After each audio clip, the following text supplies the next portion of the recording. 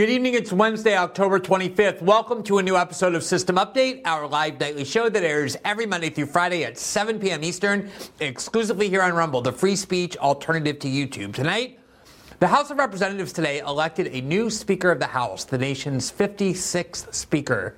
He is Republican Congressman Mike Johnson of Louisiana, and he may be one of the least well-known members of Congress to be elected to the speakership in years, if not in history. Which, to me, is already a point in his favor, given the utter failure that has come from electing those deemed next in line or those who have squirmed their way up the establishment ladder, all of whom, by definition, are craven partisan hacks who have mastered the art of backroom deals and horse trading so thoroughly that there's rarely anything left besides that. Back in July, we interviewed Congressman, now House Speaker Johnson, after he had spent the day grilling FBI Director Christopher Wray about the role the FBI had played in pressuring big tech to censor the internet, the political speech of American citizens. Both from that hearing and then the interview we conducted with him after, I walked away, as I said at the time, quite impressed. A constitutional lawyer by training, Johnson's harsh critiques and relentless questioning of the FBI director were very well informed, very clever, and clearly based in genuinely held convictions, something rare in Washington, genuinely held convictions about the massive abuses of power perpetrated by the U.S. security state, especially when it came to interference in our domestic politics. But it goes without saying there's a lot more to being Speaker than just being able to flourish on a handful of issues. Mike Johnson has just become the most powerful person in the Congress, the third in line to the presidency. And so what Mike Johnson thinks about matters of war and peace, especially now, is of the utmost importance, as are his views on the role of government and the U.S. security state generally. We'll tell you what we know and what can be gleaned from his history of voting and advocacy and activism and his role in Congress. Then, the war between Israel and Gaza, waged almost entirely in Gaza, continues to escalate, and in its wake, it seems to be unleashing and spreading intense hatreds and tribal vitriol of the kind we have not really seen for quite some time. Far away from Israel and virtually every country in the West, but most definitely the United States, intense passions and anger and rage are driving not only the debate over Israel and Gaza, but are also provoking all new debates about what the limits of free speech should be here in the United States, even though the United States wasn't attacked. This vitriol spilled over today in a very unusual way at the United Nations, where Israel announced that it will henceforth refuse to grant visas to UN officials after Israel reacted with rage over a speech by UN Secretary General Antonio Guterres, which included some extremely mild and barely noticeable, very indirect criticisms of Israel. We'll report on this conflict and the consequences of what happened at the UN. And then finally, even though, once again, the United States was not attacked by Hamas, calls for the federal government, including the FBI and Justice Department, to wield more power in the name of fighting Hamas and fighting terrorism, and the sentiments driving it continued to grow. Yesterday, Florida Governor Ron DeSantis ordered the University of South Florida to immediately ban the campus group called Students for Justice in Palestine, with the governor alleging that it is providing material support for Hamas, for terrorism. All of that is very redolent of what happened after 9/11, with the very obvious and vital difference being that our own country, the United States, was actually attacked 22 years ago, but this time it was not. Back then, as now, barely a day went by when prominent political and media figures argued for new powers to be vested in the U.S. security state in the name of stopping domestic terrorism and domestic extremism. As we demonstrated on our Friday night special episode about the post-9/11 abuses, those new powers rarely did anything to stop terrorism, but they were invariably abused in all sorts of ways, including for domestic political advantage. Especially after we just went through 20 years of vesting the U.S. security state with more and more power in the name of stopping terrorism, we should be very wary, very suspicious of those who are exploiting this new war that isn't even ours to argue for still greater expansions of state power.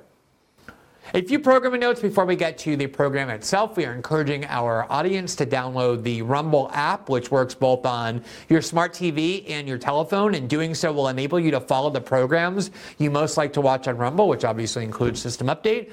And if you do so, you are able to turn on notifications, which we hope you'll do, and that means that as soon as we or any other program that you like begins broadcasting live, you'll be instantly notified by email or phone, whatever method you choose, and that way you won't have to wait around for us to begin our show or try and figure out and remember when everybody goes live on air. You'll be instantly notified, and doing that really helps Rumble the size of our live audience, which we're definitely trying to continue to build. As another reminder, System Update is also available in podcast form. You can listen to each episode in podcast version 12 hours after the episode first broadcast live here on Rumble. You can listen on Spotify, Apple, and all other major podcasting platforms. If you rate and review and follow the program on those, it really helps spread the visibility of the program. As a final reminder, every Tuesday and Thursday night, once we're done with our Rumble show, we move to Locals, which is part of the Rumble platform, where we have our live interactive after show where we take your questions, respond to your feedback, your suggestions, and that is available solely for subscribers to our Locals community. If you want to become a subscriber,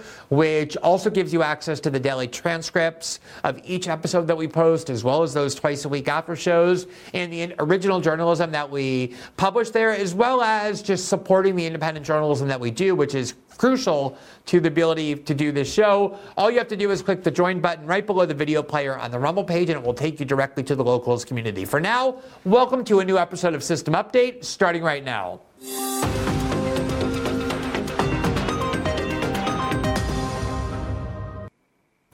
There are a few things that the corporate media of the United States loves more than palace intrigue, stories of infighting over power within the royal court in Washington. For one thing, it's a very easy kind of reporting.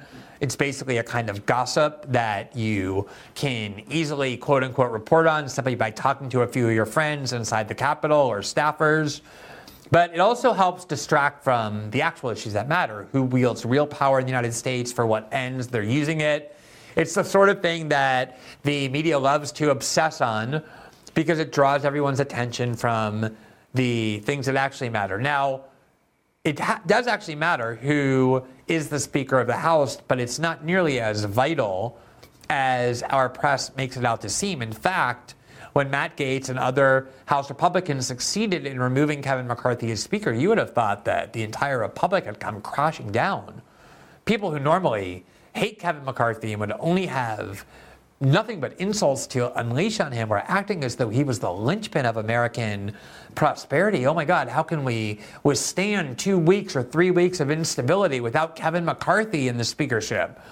Just like they did when Matt Gaetz and allies extracted a series of important concessions that benefits everybody, members of the House and the public they represent, by decentralizing power, which was a condition to electing Kevin McCarthy in the first place. So somehow the nation survived 2.5 weeks without Kevin McCarthy, 2.5 weeks without having a House Speaker.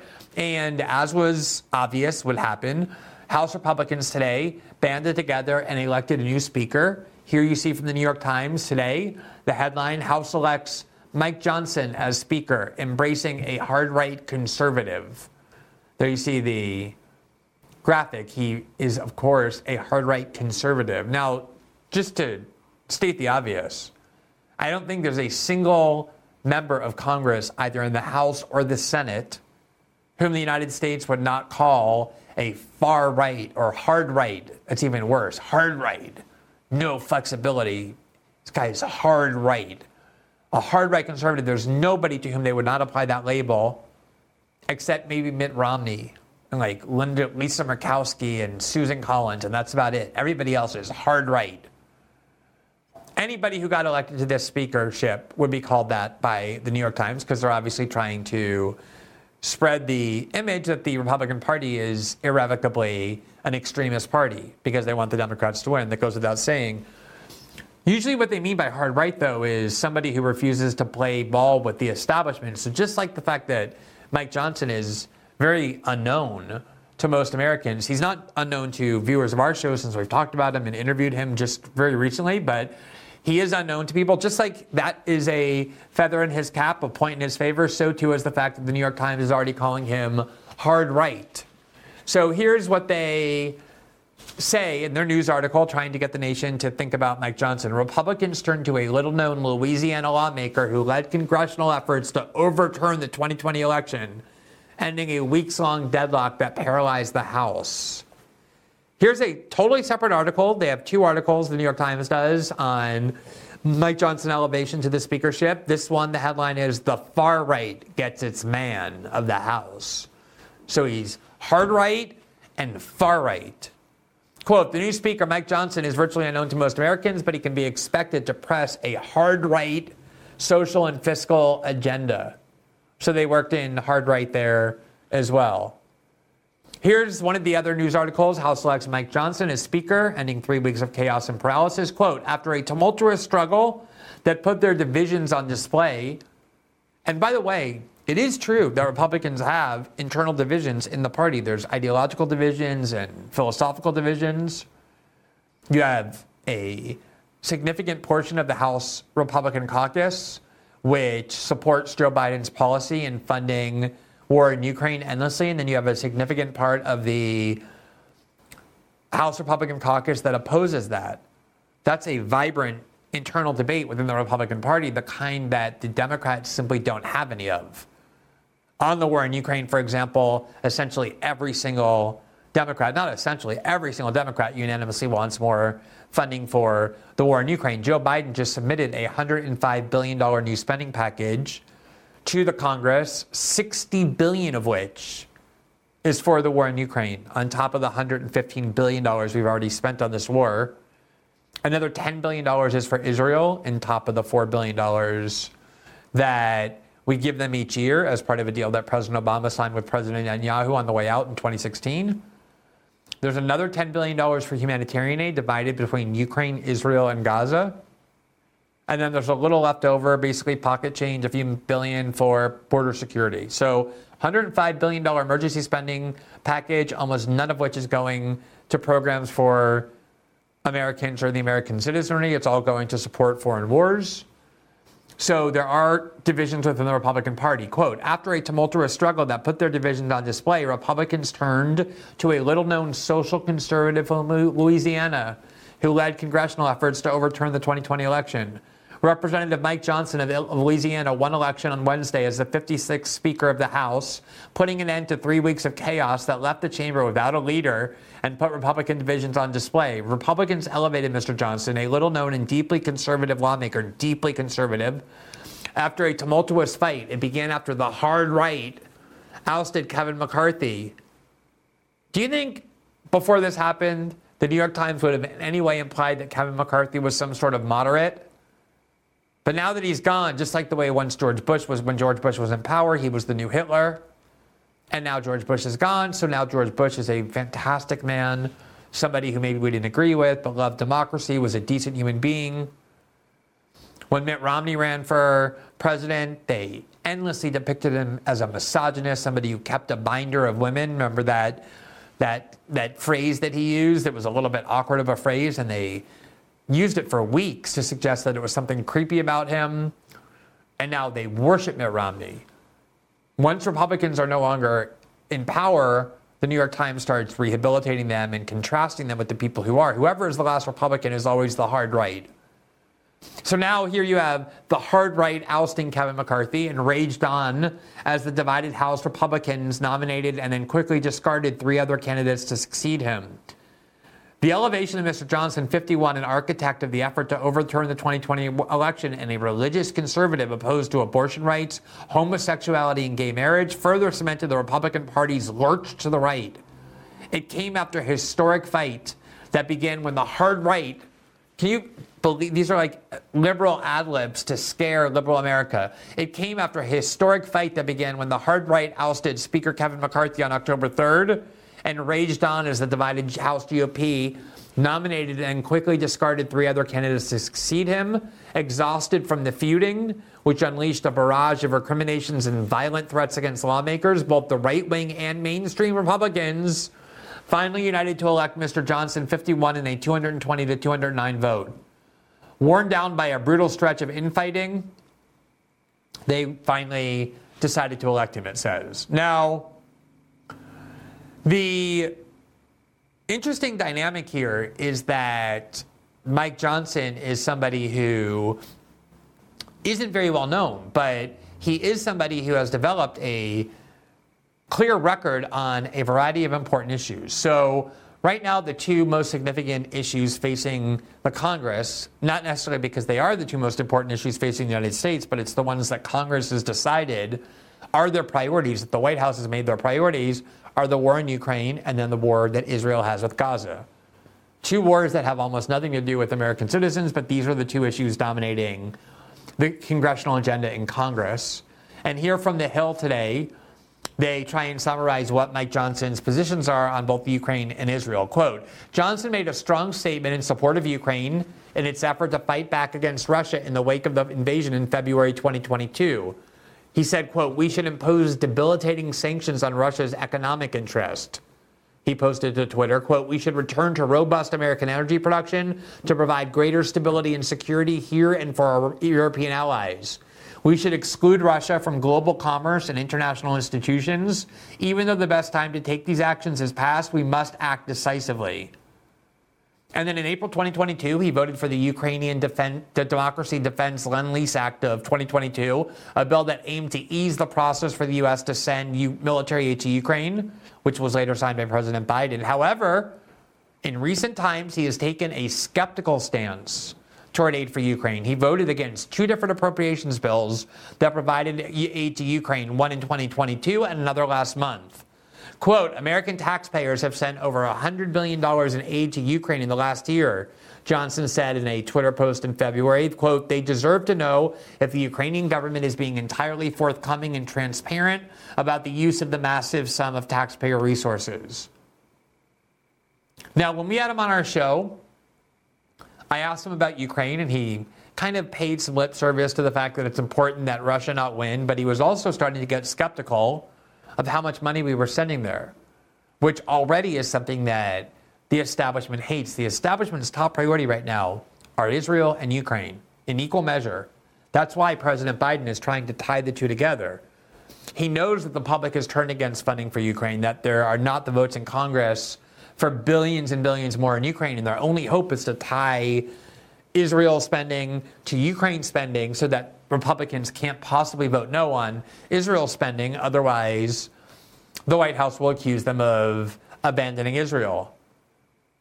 But right now, the Speaker of the House is somebody who has clearly staked his position that he thinks there's too much money flowing to Ukraine. I don't know if his view is there should be no more, if it should slow down. That remains to be seen. But he clearly is, like the people who helped remove Kevin McCarthy, somebody who's become increasingly skeptical about the U.S. war in Ukraine, as he should. We have spent tens of billions of dollars. The front line has barely moved. If anything, right now, with the winter coming, hopes for a Ukrainian counteroffensive are gone. The Russians, in fact, are the ones often launching offensives. So we'll see what happens there. But when we interviewed Mike Johnson in July, it was the day that Christopher Wray, the FBI director, appeared before the Congress, and one of the main focuses of that hearing were the Twitter files, the evidence that Matt Taibbi and other journalists who were given access to Twitter's files by Elon Musk had unearthed, showing that the FBI was badgering and pressuring and coercing Twitter and other social media platforms to remove political speech the FBI disliked. And remember, in the court ruling, which first a district court judge issued and then an appellate court upheld, that found that the Biden administration had launched one of the most egregious and gravest breaches on the First Amendment's guarantee of free speech by pressuring big tech to censor. The FBI was part of that. The appellate court concluded the FBI was one of the agencies under Christopher Wray that had violated the First Amendment. I just want to pause and remember how serious that is. That 4 federal judges now, 1 at the district court level, 3 at the appellate court level, have ruled that the FBI violated the free speech rights of Americans in a systematic and pervasive way by trying to censor the internet to adhere to government policy. The U.S. Supreme Court this week agreed to take up the case. They stayed the injunction that had been issued banning the FBI and the Biden White House from continuing to communicate with big tech platforms, but they agreed to take the case. We'll see where that goes. But that was the context in which we had Mike Johnson on, and we reported on the House hearing, and specifically the role that he played in grilling Christopher Wray over these issues and others. So let me show you a little bit of that hearing. This is from July 26th of this year. Secretary Mayorkas, we have the frustrating responsibility on this committee. Sorry, so let me just actually go back and correct myself that at this hearing, this particular hearing, he was questioning the Homeland Security Secretary, Senator Mayorkas, about various issues regarding the U.S. security state's involvement in the free speech rights, but also in various other issues as well. Listen to what he did.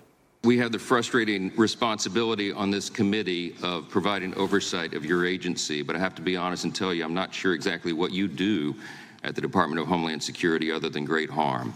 On your watch, the data is pretty clear. We've had record levels of illegal immigration, a rapid decline in deportations, skyrocketing fentanyl deaths across our country, and the Secret Service, which is a DHS component, can't determine who left cocaine at the White House. In the middle of all this, you created this Cybersecurity and Infrastructure Agency, CISA, which is a division of DHS. And it's one of the Biden administration agencies that colluded with and coerced the social media companies to censor Americans' protected free speech online. That's specifically detailed in a 155-page court opinion that came out of the federal court in Louisiana in the landmark litigation of Missouri v. Biden. Have you read that court opinion? Okay, so let me just set the context here because there are two different hearings that we talked about Mike Johnson with regard to. So let me just back up for a second. This was when the Homeland Security Secretary was appearing before the committee. It was days after the federal court had issued this scathing ruling, really a historic ruling in the history of the First Amendment, where they said that several executive branch agencies, including Homeland Security and the FBI, had gravely violated the First Amendment free speech right. The appellate court ended up saying that it was one of the gravest assaults on free speech in the history of the judiciary. And so when the head of one of those agencies, Secretary Mayorkas, went before the committee, and when we had Congressman Johnson on our show, he was saying he thought this court ruling should be headline news everywhere, which is what we had already said, that the consequences of this court ruling were so immense, and yet it barely got any coverage because, for obvious reasons, it was incriminating the Biden administration, but also it condemned a censorship regime which the corporate media had spent years cheering and championing and helping to build. So of course they weren't going to report much on this finding that they had all colluded to violate the Constitution, that the corporate media in the United States that calls themselves journalists were championing a First Amendment violation. So Congressman Johnson was one of the few people, when Mayorkas went before the committee, to say, you're head of an agency that just got caught violating the First Amendment. What do you have to say about yourself? And the more he evaded, the more relentless he became. Watch. DHS. And it's one of the Biden administration agencies that colluded with and coerced the social media companies to censor Americans' protected free speech online. That's specifically detailed in a 155-page court opinion that came out of the federal court in Louisiana in the landmark litigation of Missouri v. Biden. Have you read that court opinion? Congressman, I have not, and the Cybersecurity and Infrastructure Security Agency does not censor speech. Okay, well, the court found otherwise, and it's really curious to me. Actually, it's quite alarming that you haven't read the opinion, because your agency is listed in this opinion. The federal court looked at volumes of evidence over months of litigation, and they determined, among other things, that if the allegations made by the plaintiffs, the states in this case, are true, and hold on, the preliminary injunction was granted against your agency, sir, and other Biden administration agencies, including the DOJ and FBI, the court said it involves the most massive attack against free speech in United States history. And you're telling me this opinion issued July 4th has not reached your desk? No one's briefed you on it? Oh, I have been briefed on the Missouri litigation. Okay, but you haven't taken the time to read it yet. Congressman, no, hold on. Have you read it or not? I have read parts of it, Congressman. Oh, parts of it. Did you read the parts where it said that this is Orwellian and dystopian and that your agency is involved in a massive cover-up of specifically conservatives' free speech online? Congressman, the Cybersecurity and Infrastructure Security Agency is not involved in such conduct. Okay, well, the court found otherwise, and you stand here under oath and you give us these answers that we know are not true because this is demonstrably untrue. I'm suggesting to you that you're saying things to us under oath that are proven by the record to be untrue. Let me ask you about this specifically. Now, one of the things I have to say is that a lot of times in these congressional hearings, a lot of members of Congress in both parties use them to hog the camera, to make spectacles of themselves, very desperately trying to produce viral moments. And so often they're just vapid, performative theater designed to feed the base and try and get attention from themselves that has no real substance. And what this is the opposite. He's being very self-spoken, very precise in his language. It's based on an obvious familiarity with the court ruling, which you would expect from a trained constitutional lawyer who worked in constitutional law in defense of people's religious freedom and litigating the Constitution. He understands it at an expert level, and it shows. And the questions are very respectful, but they're also very adversarial. They're demanding an answer and pointing out when he's lying, and demonstrably so. And that's what I found impressive about it, that he's a serious person who's clearly smart and came very prepared to this hearing because this is an issue of utmost importance to him, as it should be. And he was one of the very few people in Congress to truly comprehend the magnitude and gravity of this ruling. Let's watch the rest. CISA was created to, we call it the Misinformation and Disinformation Subcommittee of CISA. Are you familiar with that? MDM, the MDM subcommittee, you familiar with that? Congressman, I am very well aware of the threat of disinformation emanating from adverse nations. Are you familiar with the subcommittee? Just answer the question. I am. Okay. Does it still exist? Congressman, are you speaking of the... Does the MDM subcommittee still exist? I would have to get back to you on that. Okay. All right. Kind of a big deal in your agency. I'm kind of shocked that you don't know the answer to that. Can you define what misinformation is? Congressman, misinformation is false information that is disseminated to... Excellent. Who determines what is false? Congressman, our focus... No, who determines what is false in your agency? If you're going to pull something off the internet and collude with a social media platform to make sure Americans don't see it, who determines what's false? If I were on this committee and I had one question to ask, this is the question I would ask over and over. You keep saying that the role of the federal government now somehow is to make sure Americans are safe from disinformation. You want to censor the internet to remove things that are described as disinformation. First, he asked, what is your definition of disinformation? He said things that are false. And then this is the question at the heart of all of this. Who determines falsity? Who determines truth and falsehood?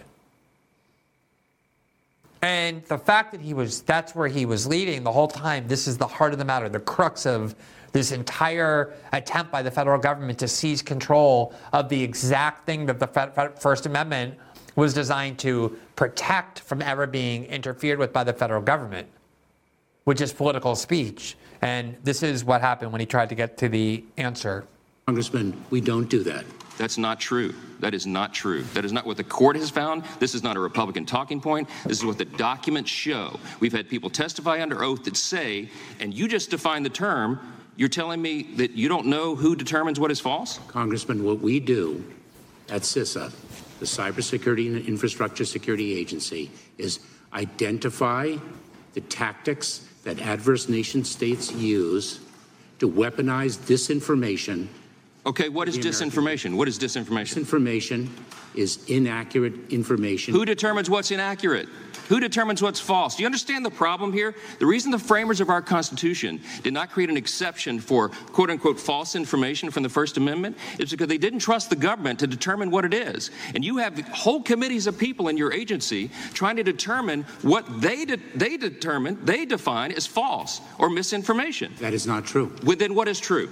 Please enlighten us. What we do is we disclose the tactics that adverse nation states are utilizing to weaponize No, sir. information. No, sir. The court found specifically, it's a finding of fact that is not disputed by the government defendants, the Biden administration, your agency, the FBI, or DHS, not in the litigation.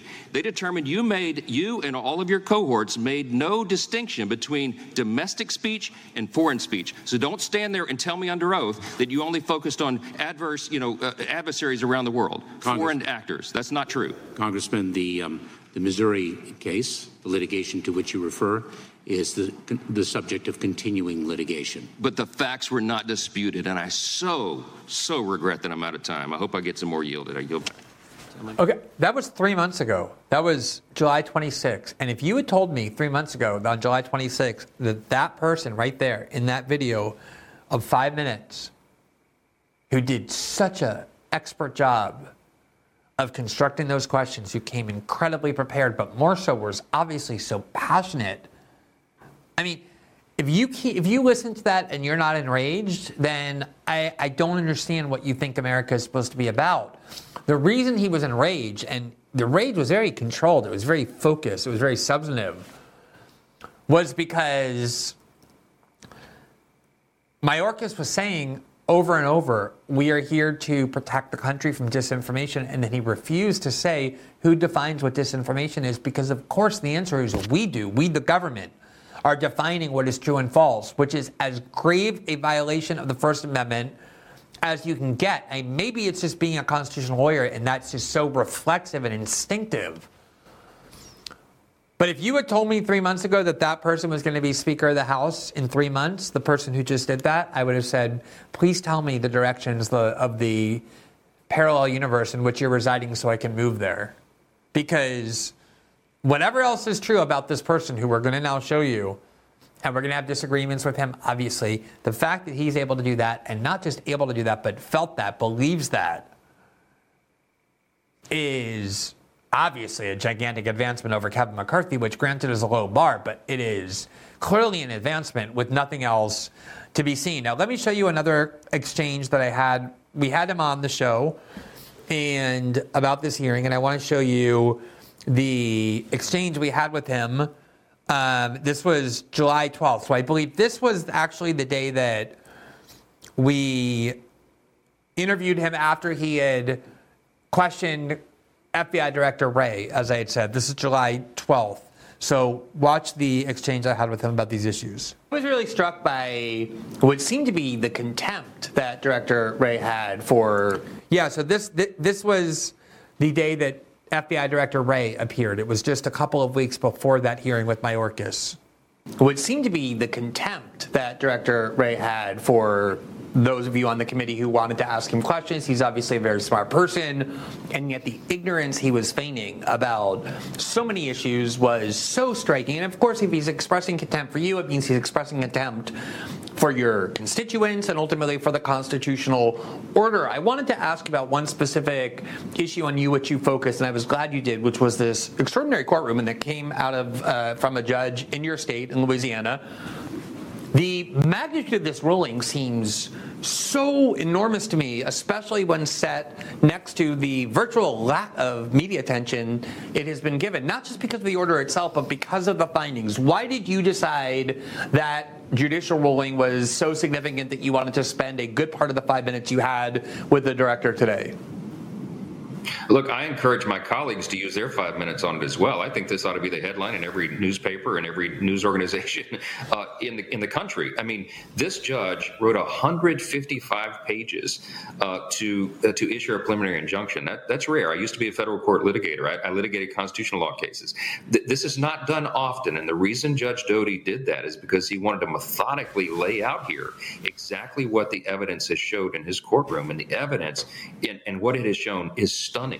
And he uses words that sound like it's political talking points from us. This is a federal judge who says that arguably this is the most massive attack on the First Amendment freedom and the right to free speech in United States history. And he is not overstating it. The implications of this are gigantic. The court lays out the facts, how the FBI was regularly meeting with the social media platforms and basically coercing them under threat of negative consequence to take down voices they disagreed with. And it wasn't, foreign malign actors, as Director Wray feigned there. He knows what was going on. This was American citizens. It was conservatives online talking about their concerns over election security, over, vaccine mandates and the effectiveness of the vaccine itself, and even parody about the president, jokes about President Biden, negative content about the economy. The FBI had agents meeting with the social media platforms and basically ordering them to take this stuff down. Now, this is in the record of the case. They sent Agent Chan to go and testify. Elvis Chan, who's now an infamous figure because he was in charge of this. He works in the San Francisco district office of the FBI, the field office, because that's the head where all the social media companies are headquartered. And he was meeting with him regularly and having this great success because he testified under oath in the litigation that he had a 50% success rate. Glenn, when he brought a concern and said these conservative voices need to be silenced, censored, taken offline, it was done at their behest. Of course, if you're the social media platforms, this is the FBI. You're not going to mess with them. So they did their bidding. And the effect of it is profound. I mean, the court pointed out, just by one way of example, he said millions of free speech postings of American citizens were never seen because the FBI had them taken down. And one effect was that, for example, the court notes millions of Americans never heard about the Hunter Biden laptop story prior to the November 2020 election. We know now post-election polling says that had they known of that, it might well have affected many, many votes. And we'll never know. We can never unwind history to know what an effect that had. That's just one example of so many.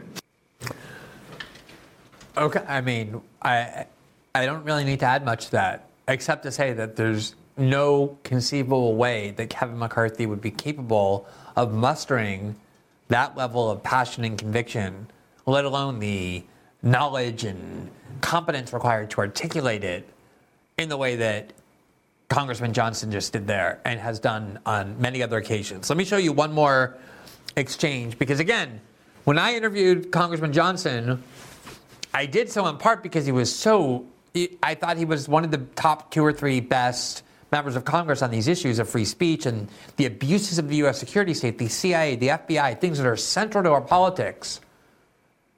I kind of was amazed that someone like that was even in Congress, someone willing to do all this. And now he's Speaker of the House. He wasn't a member of the House leadership.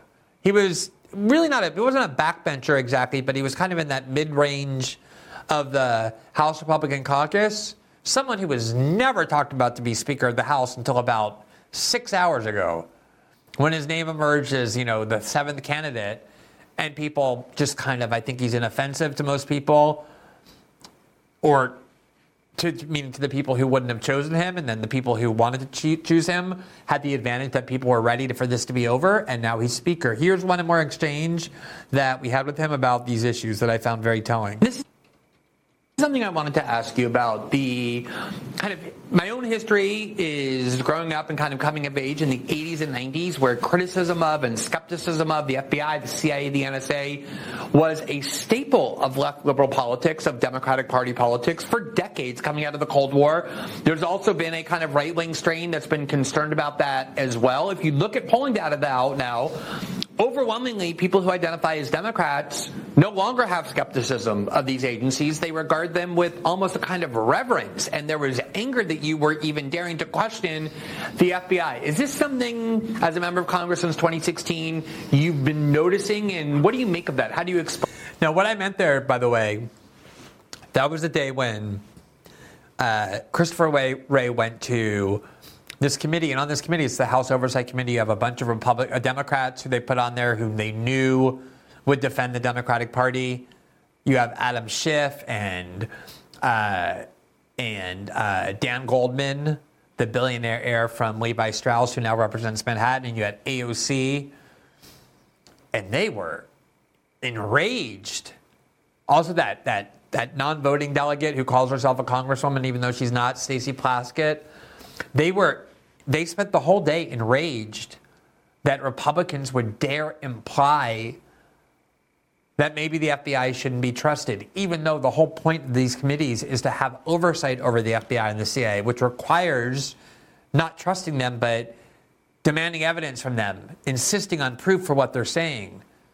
And demanding they not exceed the bounds of their abuse and the bounds of their authority. But when House Republicans discharged their oversight responsibility, the Democrats basically said it is unpatriotic and destructive and toxic to our country to question the FBI. That was the Democratic Party's view. It still is their view. They explicitly defend things like having the FBI and the CIA control our political speech. So that's what I was asking about. That was what I watched the entire day at this hearing. Here's what he said.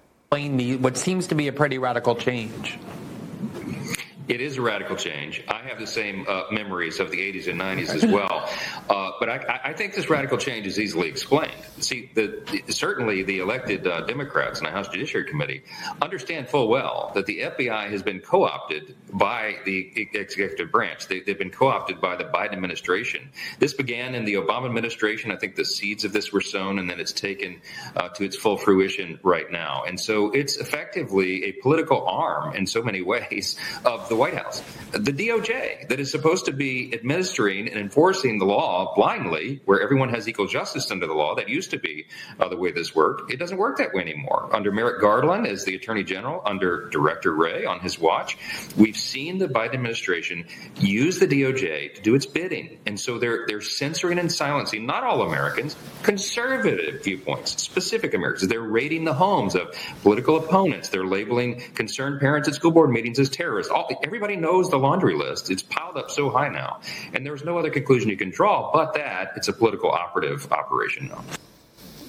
Now, the one thing I would just amend there, that I would add there and quibble with, is that it's not really only directed at conservatives. The FBI and the DOJ are weaponized against any anti-establishment voices. The case that we covered of far leftists who are African-American and socialists who are now being accused of being agents of the Russian government because they are active opponents of the war in Ukraine is a good example. But one of the things that we're about to show you is that there are a lot of calls now coming from conservatives. We showed you over the last week calls from conservatives demanding more censorship because of this war in Israel, demanding the ban on pro-Palestinian protest groups and protests themselves and the like. But there's also now calls for the FBI to start using its powers to investigate and prosecute domestic dissent, people who are too critical of Israel or too supportive of the Palestinians, who now are going to get accused of being on the other side and traitors, just like happened after 9/11.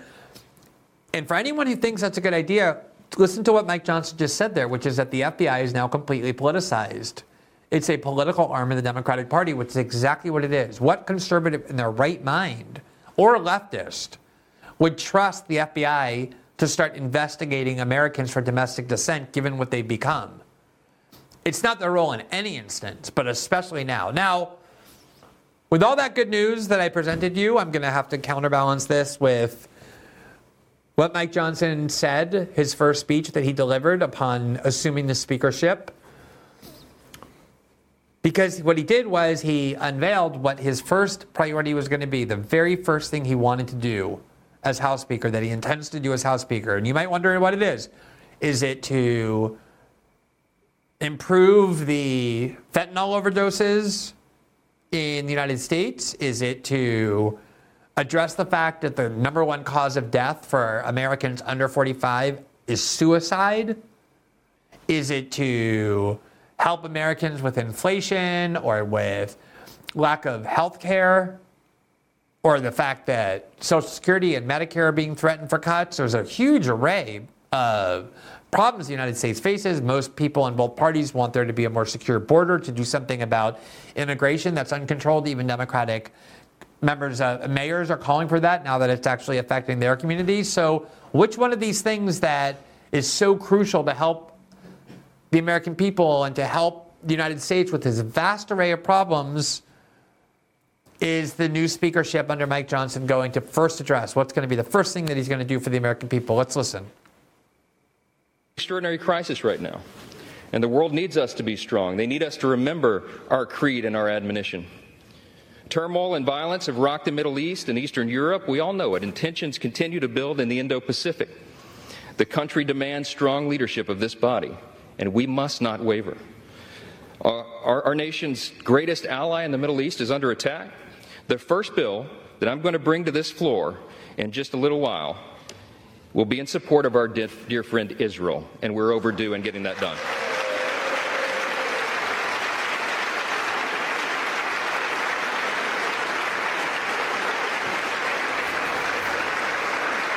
There you go. That's the first thing that they're going to do.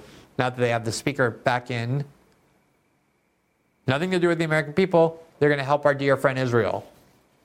Now, if I wanted to make excuses for Mike Johnson, which I don't, because that's not what I'm here to do, you could say, look, the political reality in the United States is that if you go into the 2024 election with any vulnerabilities on showing that you are going to do everything possible for this foreign country because of how important it is to American Jewish voters and evangelical voters, of whom he's one, and the national security state, which is support for Israel, then you're going to get slaughtered in the election. That's why Joe Biden is so afraid to show any kind of weakness on that issue, even when the left wing of his party, like Ilhan Omar and Rashida Tlaib and others, growing number now, are criticizing Joe Biden for being too unflinchingly supportive of Israel, not even trying to restrain them in their seeming indifference to the lives of Palestinians, including innocent Palestinians in Gaza. That is one issue that you're now actually starting to see some Democratic infighting of the kind I said earlier generally doesn't happen in the Democratic Party. But the reason is the same political reality that has just caused Mike Johnson to go up onto that podium to ascend to this speakership and say, guess what, Americans, gather together. I know you have a lot of problems. The first thing we're going to do is a bill to help Israel. I think it gives you a sense for the Congress and where it's at. Here's the rest of what he said. Not only Israel, but the entire world, that the barbarism of Hamas that we have all seen play out on our television screens is wretched and wrong, and we are going to stand for the good in that conflict. All right, so like I said, I didn't have any expectations, obviously, from someone who's going to be the GOP House Speaker on that issue. Kevin McCarthy would be saying, in fact, is saying the exact same thing. Jim Jordan would be saying exactly the same thing. Every single person who is possibly going to ascend to the speakership under the Republican Party or the Democratic Party, for that matter, that sounds exactly like what Nancy Pelosi is saying, what Hakeem Jeffries is saying. Because fanatical support for Israel is and has long been and probably will long continue to be a centerpiece of bipartisan foreign policy. So certainly that's not what I wanted to hear. I doubt that's what most Americans were hoping a Speaker of the House would get up and immediately say, somewhere, but not most. But if you're going to insist on that and dismiss him out of hand because of that, you're not going to be happy with any speaker. But oftentimes what someone is before they get into a position of high power is different than what they end up being. So I can't vouch for him. I don't know what he's going to be like in this position. Barack Obama was a constitutional lawyer who excited me about a lot of the things that he was saying and the way that he was saying them in 2005 and 6 and 7 and 8. And then I saw when he got into the presidency, a much different Barack Obama materialized almost immediately. But all you can do is judge by what you see. And what I've seen of Mike Johnson, and it's true, he's a social conservative on abortion and LGBT issues and all of that, the issues that we don't focus much on this show because I don't think they're really central to the distribution of power in American political life, which doesn't mean they're unimportant. But I don't think it's going to change much. It's still that same house. But the fact that he is prioritizing things like free speech and putting limits on the FBI and the CIA and is saying there's too much money flying with no supervision to Ukraine are obviously all positive things. We will continue to report on the speakership of Mike Johnson, but thankfully the huge and heavy national nightmare of being without Kevin McCarthy, being without a Speaker of the House has finally come to an end. I'm happy to report tonight.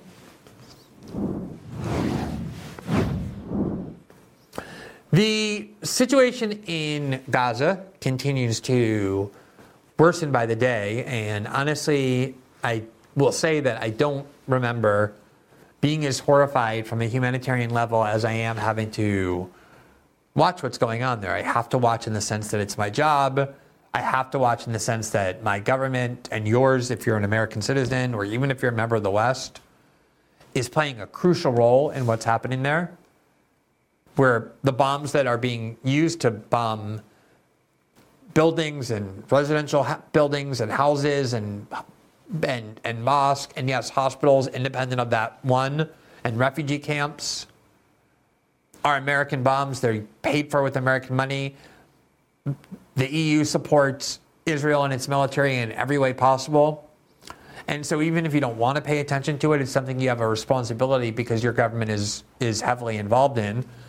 But also, it's a very dangerous war. I think if I had to bet, the likelihood of escalation at some point of involving other regional actors is more likely than not.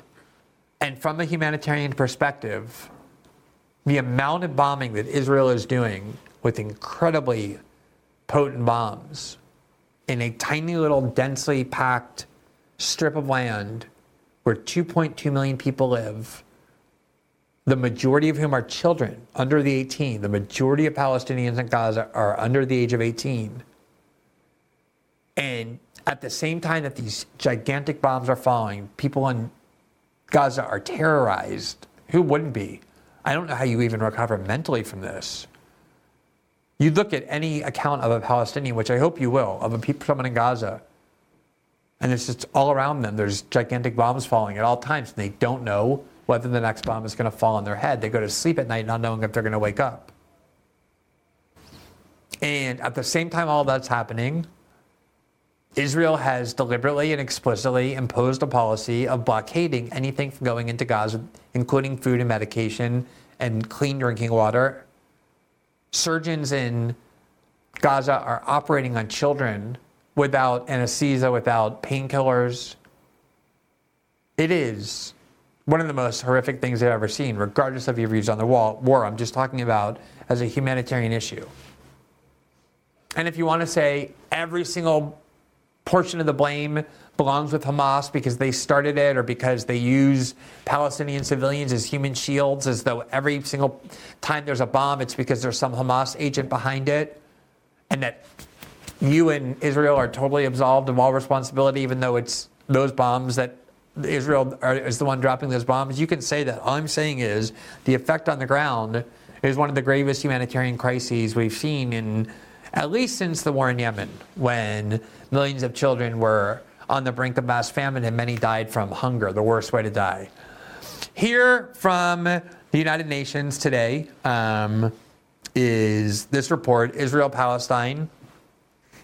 Gaza buckles under fuel shortage, healthcare in crisis. Quote, the bombardment of Gaza has taken a devastating toll on its children, said the UN Children's Fund UNICEF on Tuesday, with a reported 2,360 fatalities and a reported 5,364 injuries suffered. The amount to more than 400, that amounts to 400 children reportedly either killed or injured daily. 400 children reportedly either killed or injured daily in Gaza. Additionally, more than 30 Israeli children have reportedly lost their lives and dozens remain in captivity within the Gaza Strip. The 18-day period is the deadliest escalation of hostilities in the Gaza Strip in Israel since the UN has witnessed since 2006. Doctors have been performing surgeries without anesthesia or other basic surgical supplies, the UN World Health Organization said in an update, noting that fuel has become, quote, the most vital commodity in Gaza. Without it, quote, trucks can't move and generators can't produce electricity for hospitals, bakeries, and water desalination plants, said Tamara Alafal, spokesperson for the UN Agency for Palestine Refugees. To date, fuel has been absent from the aid convoys allowed in so far. The World Health Organization highlighted the extreme gravity of the health situation in the Gaza Strip under Israeli bombardment for over 2 weeks. 1 in 3 hospitals and 2 in 3 clinics are not functioning, and health facilities and workers were overwhelmed with a massive load of trauma cases, many of them complex injuries due to explosions. Dr. Brennan cited the example of Al Sharif Hospital in Gaza City, which has 1.5 patients for each bed. 1.5 patients for each bed. With 1.4 million displaced people across the territory, overcrowding was a major challenge to the health system. Now, one of the things I've been hearing is, well, you can't trust the World Health Organization. You can't trust the UN. But then I also hear, well, you can't trust reporters inside Gaza because any reporter inside Gaza is by definition a Hamas agent. Otherwise, they wouldn't be able to be in the Gaza if they were reporting truthfully. So apparently, you can't trust anybody. And then we showed you last night, Fox personalities, Jeanine Pirro, Jesse Waters, explicitly advocating that there's no such thing as a Palestinian civilian because they elected Hamas and they're all just the same. So conveniently, there are no sources that you should listen to about the devastation and death happening inside Gaza.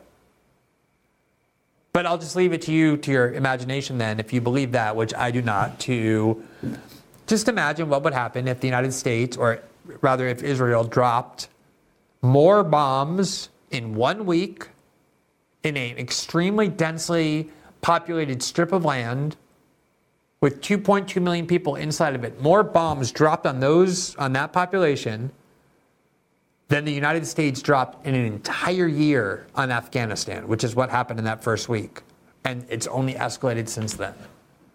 I don't think you have to rely on the UN or the World Health Organization to know that there is massacre and slaughter and bloodshed and unbearably horrific humanitarian suffering with children. And the situation is hard to watch, honestly. And you can follow the accounts of ordinary Gazans who have been around forever, and they video what their lives are like and talk about what their lives are like. And you can dismiss all of them too, but no matter what, this is what the world is supposed to come together to object to and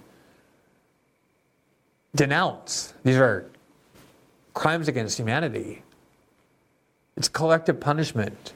It's deliberately imposing suffering and death on the Palestinian population in order to punish Hamas. That is the definition of collective punishment. And I saw some people saying today, look, war is ugly, there's no limits in war. That had always been true. But after World War II, when the world suffered through two atrocious world wars that killed tens of millions of people in the most unimaginably terrible ways, the world got together at the Nuremberg trials and the United Nations and decided that we know wars are going to happen, but we're going to create a law of war. And crucial and central to that is the protection of civilians, things you can and can't do to civilians or to helpless detainees. And part of that goal, the goal in creating that system of law, was to prevent things like the Holocaust. And the rest of the abuses that were done in World War II. If we pay so much attention to the Holocaust, go and look what happened to European Jews after the world was over and they were liberated by the Allies. A lot of the Jews were saying then that life for them barely changed from the time of the Holocaust to the way they were kept in cages as homeless immigrants, stateless immigrants by the Allied powers. Nobody wanted to take the Jews. They were kept in immigration camps. That's the reason the French and the British decided to take Palestinian land and just put the Jews there, because they didn't want them in Europe. Nobody wanted them. There was this cruelty and displacement and just inhumane barbarism of the worst kind. That's the reason we created a post-World War II order. And it would be ironic in the extreme if it was Israel of all countries that caused its unraveling by essentially announcing that it no longer applied. Israel has exempted itself from all kinds of international conventions as the United States. They won't sign on to The Hague the way the United States and Russia won't. They don't participate in anti-nuclear proliferation treaties because they obtain nuclear weapons, and everybody knows that. So I hope Israel doesn't continue to take the position that there's no limits on what they can do to Palestinian civilians, but right now that is their posture. And that's why what happened today at the UN is so important. The Secretary General of the UN today stood up and gave a speech on the situation in the Middle East, which is what he is there to do. And here's some of what he said. Here's the official UN Secretary General page. Quote, "The situation in the Middle East is growing more dire by the hour. The war in Gaza is raging and risks spilling throughout the region. Divisions are splintering societies. Tensions threaten to boil over. And what he's saying there is, by the way, that you have to notice this.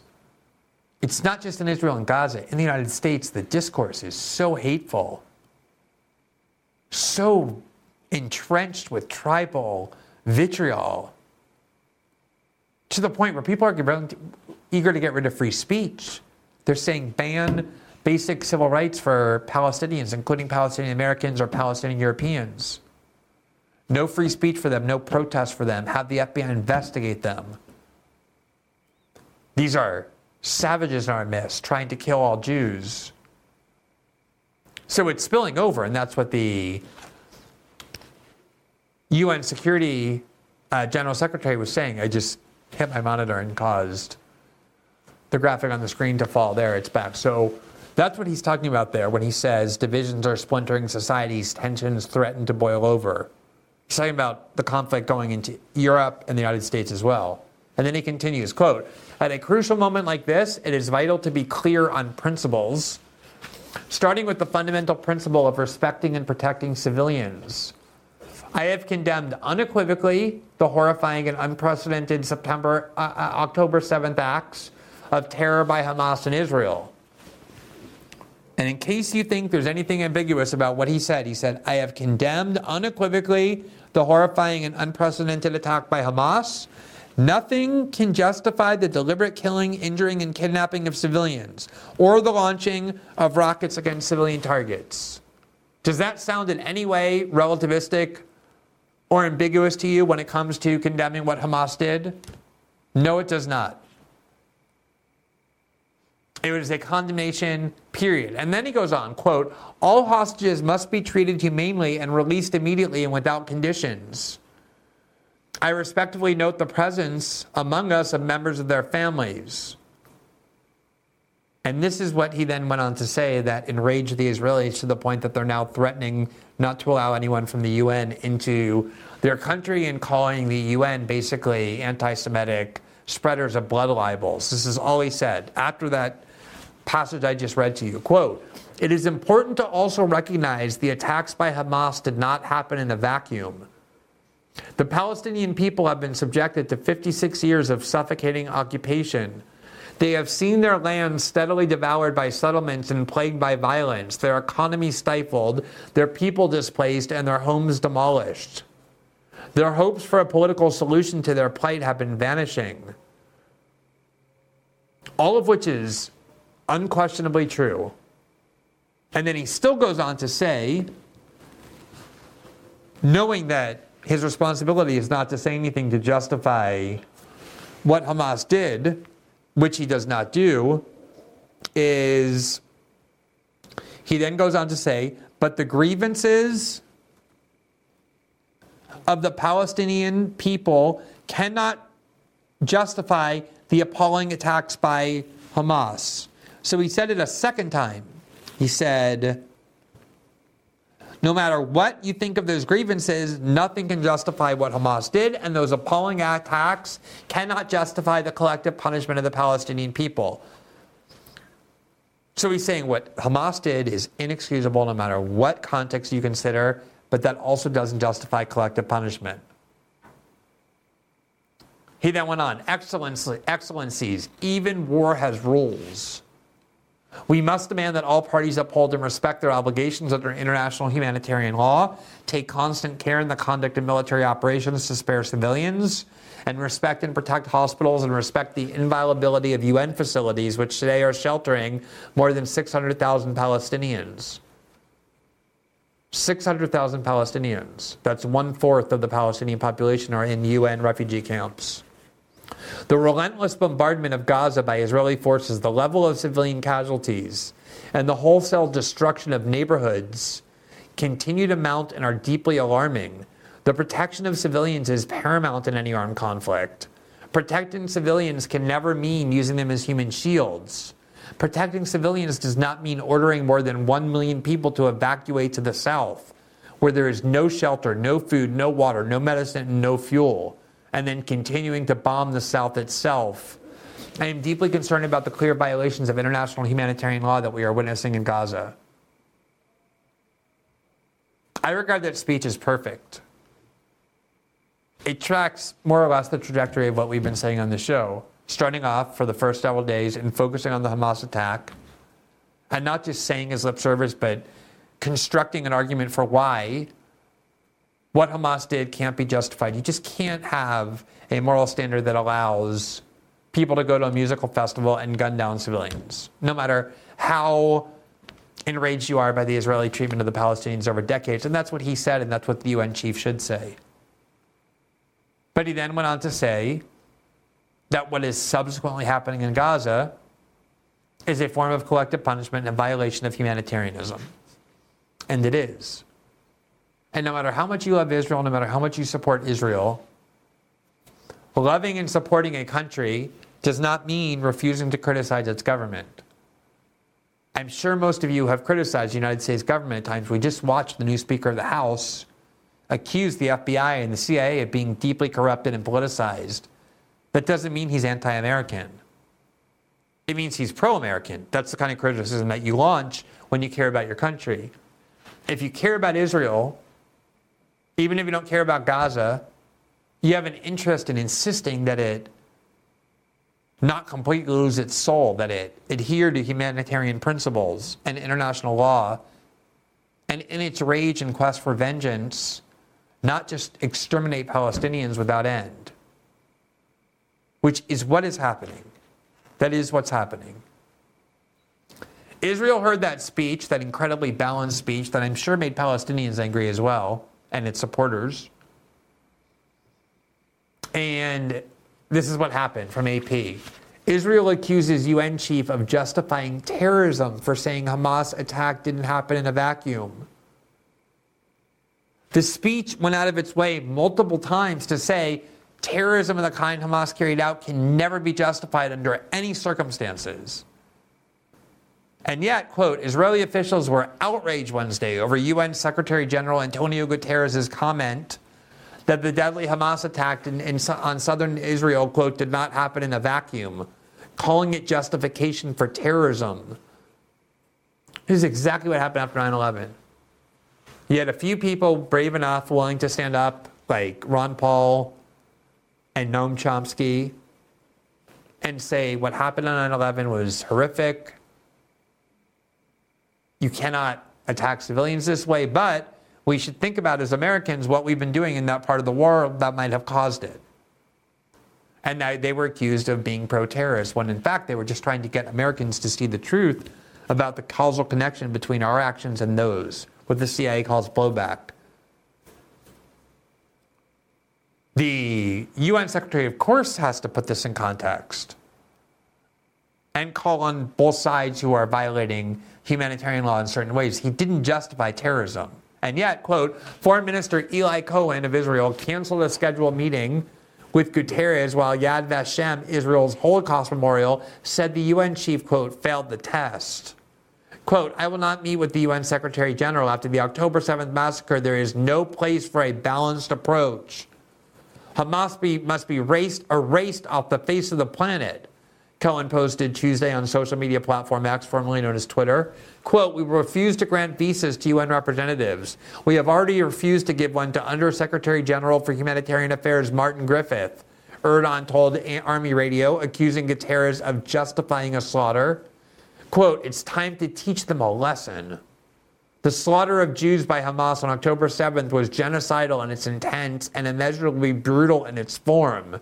Yad Vashem chairman Danny Dayan said in a statement, he said that it tests the sincerity of world leaders who came to Yad Vashem and pledged, quote, never again. Quote, those who seek to understand look for a justifying context, do not condemn the perpetrators, and do not call for the unconditional and immediate release of the abducted failed the test. UN Secretary General Antonio Guterres failed the test. Look at how deceitful they are. Those who do not condemn the perpetrators. He condemned Hamas, the perpetrators, in multiple ways in unambiguous and emphatic and unconditional expression. Those who do not call for the immediate and unconditional release of the abducted. He explicitly did exactly that. That's who fails the test, they said, and he failed the test. What really failing the test means is uttering an ounce of criticism of Israel. That is prohibited. That is banned. That cannot be permitted. That is the framework Israel is attempting to impose on the world. If you dislike the Holocaust, if you are sincere in your vow that the Holocaust will never happen again, you will refrain from criticizing not only what we've done in the past, but what we're doing in the present. That is an arrogance that everyone should reject. Israel is playing not only with fire in its country, but in the world. They are relying on funds and military support from multiple other countries around the world. They do not have the right to turn around and say, we don't accept any criticism of our country. Now, here is an article from The Guardian about what happened here. And you see the headline, Israel to refuse visas to UN representatives over Guterres' speech on Gaza war. That's pretty much what we just showed you. Here is the ambassador to the UN speaking on this. His speech at the Security Council by saying that Hamas attacks did not happen in a vacuum. This is really something that every decent person, it should be unfathomable for each and every one of us. Mr. Secretary General, the UN was established to prevent atrocities, to prevent such atrocities like the barbaric atrocities that Hamas committed. But the UN is failing. The UN is failing, and you, Mr. Secretary General, have lost all morality and impartiality. Because when you say those terrible words that these heinous attacks did not happen in a vacuum, you are tolerating terrorism. And by tolerating terrorism, you are justifying terrorism. Sorry, that is pathetic. That is a pathetic attempt to prohibit and place off limits criticism of Israel. That's why I read so much of the UN Secretary General's speech. He could not have been more emphatic. Obviously, he understands the situation. He knows what the debate is about and what people are going to accuse him of. And so he went out of his way to do exactly that which they're now claiming he didn't do. How is it that you can give a speech saying over and over what Hamas did is inexcusable? It doesn't matter how much criticism you have of Israel. Nothing justifies what Hamas did. They must immediately and unconditionally release all these hostages. Nothing justifies terrorism. And then have the Israelis turn around and say he's justifying terrorism because he also criticized us. Don't fall for that. So many people were intimidated by exactly this sort of bullying behavior in the wake of 9/11. Any peep of protest against the Bush and Cheney administration, any suggestion that the United States has to look inward to understand why its behavior provoked those attacks was deemed to be an apology for terrorism or even being on the side of Al-Qaeda. And so many people were bullied into silence. And in that silence arose abuses that brought moral shame and immense destruction to our country. Don't make that same mistake. I understand not everybody can withstand being called anti-Semitic or on the side of terrorism. We just last night went through all the number of people who are being fired and having their reputations destroyed because of it. But that's one of the things we intend to do on this show that we're hoping to work hard to help achieve. Although obviously we can't do it by ourselves, and we want and hope other people are willing to do it too, and there are, is being willing to say, no, that's not going to happen this time. We're not going to let free speech be abridged. We're not going to get ourselves dragged into some war that is unnecessary because the Israelis refuse to accept the fact that they're limited by the same precepts of humanitarianism and international law as everybody else. We're not going to put our country at risk for Israel. And we had said at the start of the show, we wanted to show you all the different ways in which people are now calling for an expansion of FBI power, including calling for the FBI to investigate people who are dissenting on suspicions that maybe they're on the side of terrorists, which is exactly what happened in the wake of 9/11.